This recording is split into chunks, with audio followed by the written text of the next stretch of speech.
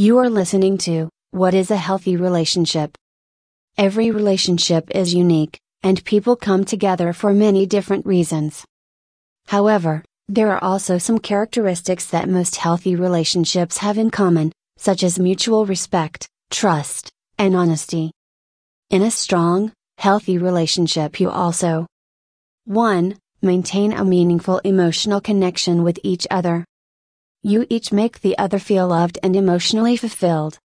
2. Are able to respectfully disagree. You need to feel safe to express things that bother you without fear of retaliation, and be able to resolve conflict without humiliation, degradation, or insisting on being right.